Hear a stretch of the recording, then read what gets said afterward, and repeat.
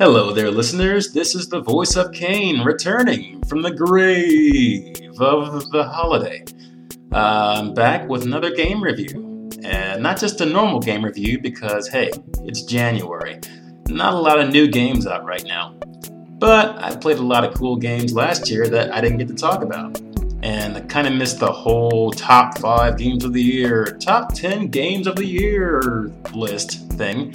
So I'm going to make my own list. I'm going to make my top 5 best sounding games of 2014. And it helps that these games are pretty damn fun too. So without further ado, let's get this list started. At number 5, we have Transistor.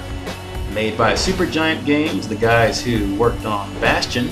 They are back with a sci-fi, really cool isometric action RPG. Now the main thing that I loved about this game was the soundtrack. Darren Korb once again did an incredible job matching the aesthetic of the game, picking great vocal songs especially. If you haven't checked this game out yet, I definitely recommend it. And after you buy the game, get that soundtrack. It's on Spotify, but support the guy, get it on iTunes, Bandcamp. It's well worth the purchase. At number 4, Alien Isolation. Made by Creative Assembly, these guys nailed the aesthetic of the first Alien movie to a T.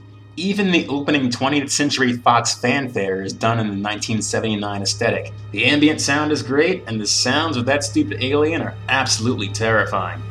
Whether he's spilling out of a vent or walking around the hallways with gigantic thuds, it's enough to make you lose some sleep. The game also has really great sporadic use of big music cues. It's a kind of a slow burn game, so when those big set pieces happen, they are extremely effective. At number 3 is a game that few of you might not have heard of or played last year. It's a game called One Finger Death Punch. It's a PC game which I think is going to be coming to iOS and Android pretty soon. This is a great just pick up and play, quick fix kind of game. You play as a stick figure who knows Kung Fu in the middle of the screen, and there are enemies spawning in from the left and the right side. You click left to hit the guys on the left, and you click right to hit the guys on the right. Very simple. But what makes this game stand out is just the over-the-top impact sounds when you're beating the crap out of these other stick figures. The music is like fast-paced Kung Fu style, and you get nunchucks and swords, and everything is just crisp with this gigantic clanging sound. Also, the narrator is a hilariously, almost offensive Asian accent, but hey, that is kind of in the spirit of Kung Fu movies. At number 2 is PT, which is short for Playable Teaser for the new Silent Hill game.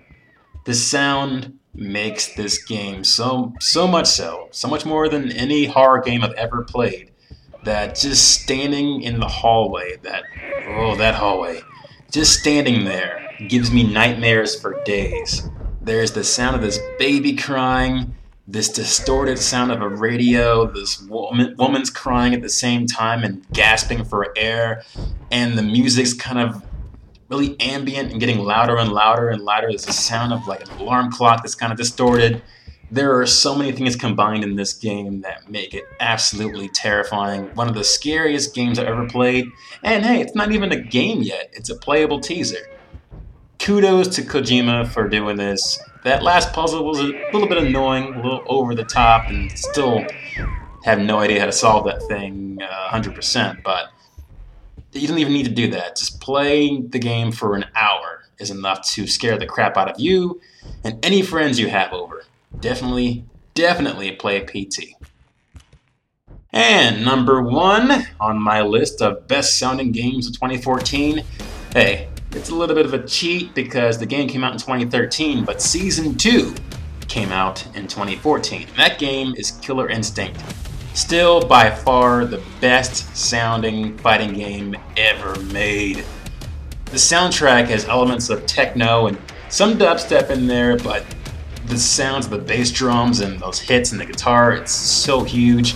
The impact sounds are just amazing. I really want to play this game at gigantic theater and hear it at the loudest possible volume. Sound is so important in this game that if you were playing in a tournament scene, and that TV is on mute, it's going to hurt your chances of winning. Sound plays into so many elements of this game. You know, you have to break the combos, and the combos have a certain sound. Every hit has a certain sound that you can associate with breaking it. And even the ultra combos respond to the music.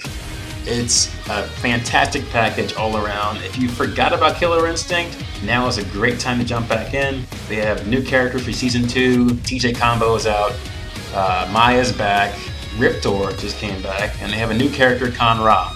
And they have 4 more characters coming. Iron Galaxy did a great job of picking up where Double Helix left off. Definitely my favorite game. So, that caps off my list. If you enjoyed the music at the start and at the end of this review, they happen to be from my new album, Central Breakthrough. You can find that album on Bandcamp right now. Just check out voiceofkane.bandcamp.com. It's soon to be released on iTunes and Spotify sometime in the next few months, so keep an ear out for that. Thanks a lot, guys, and I'll see you next time.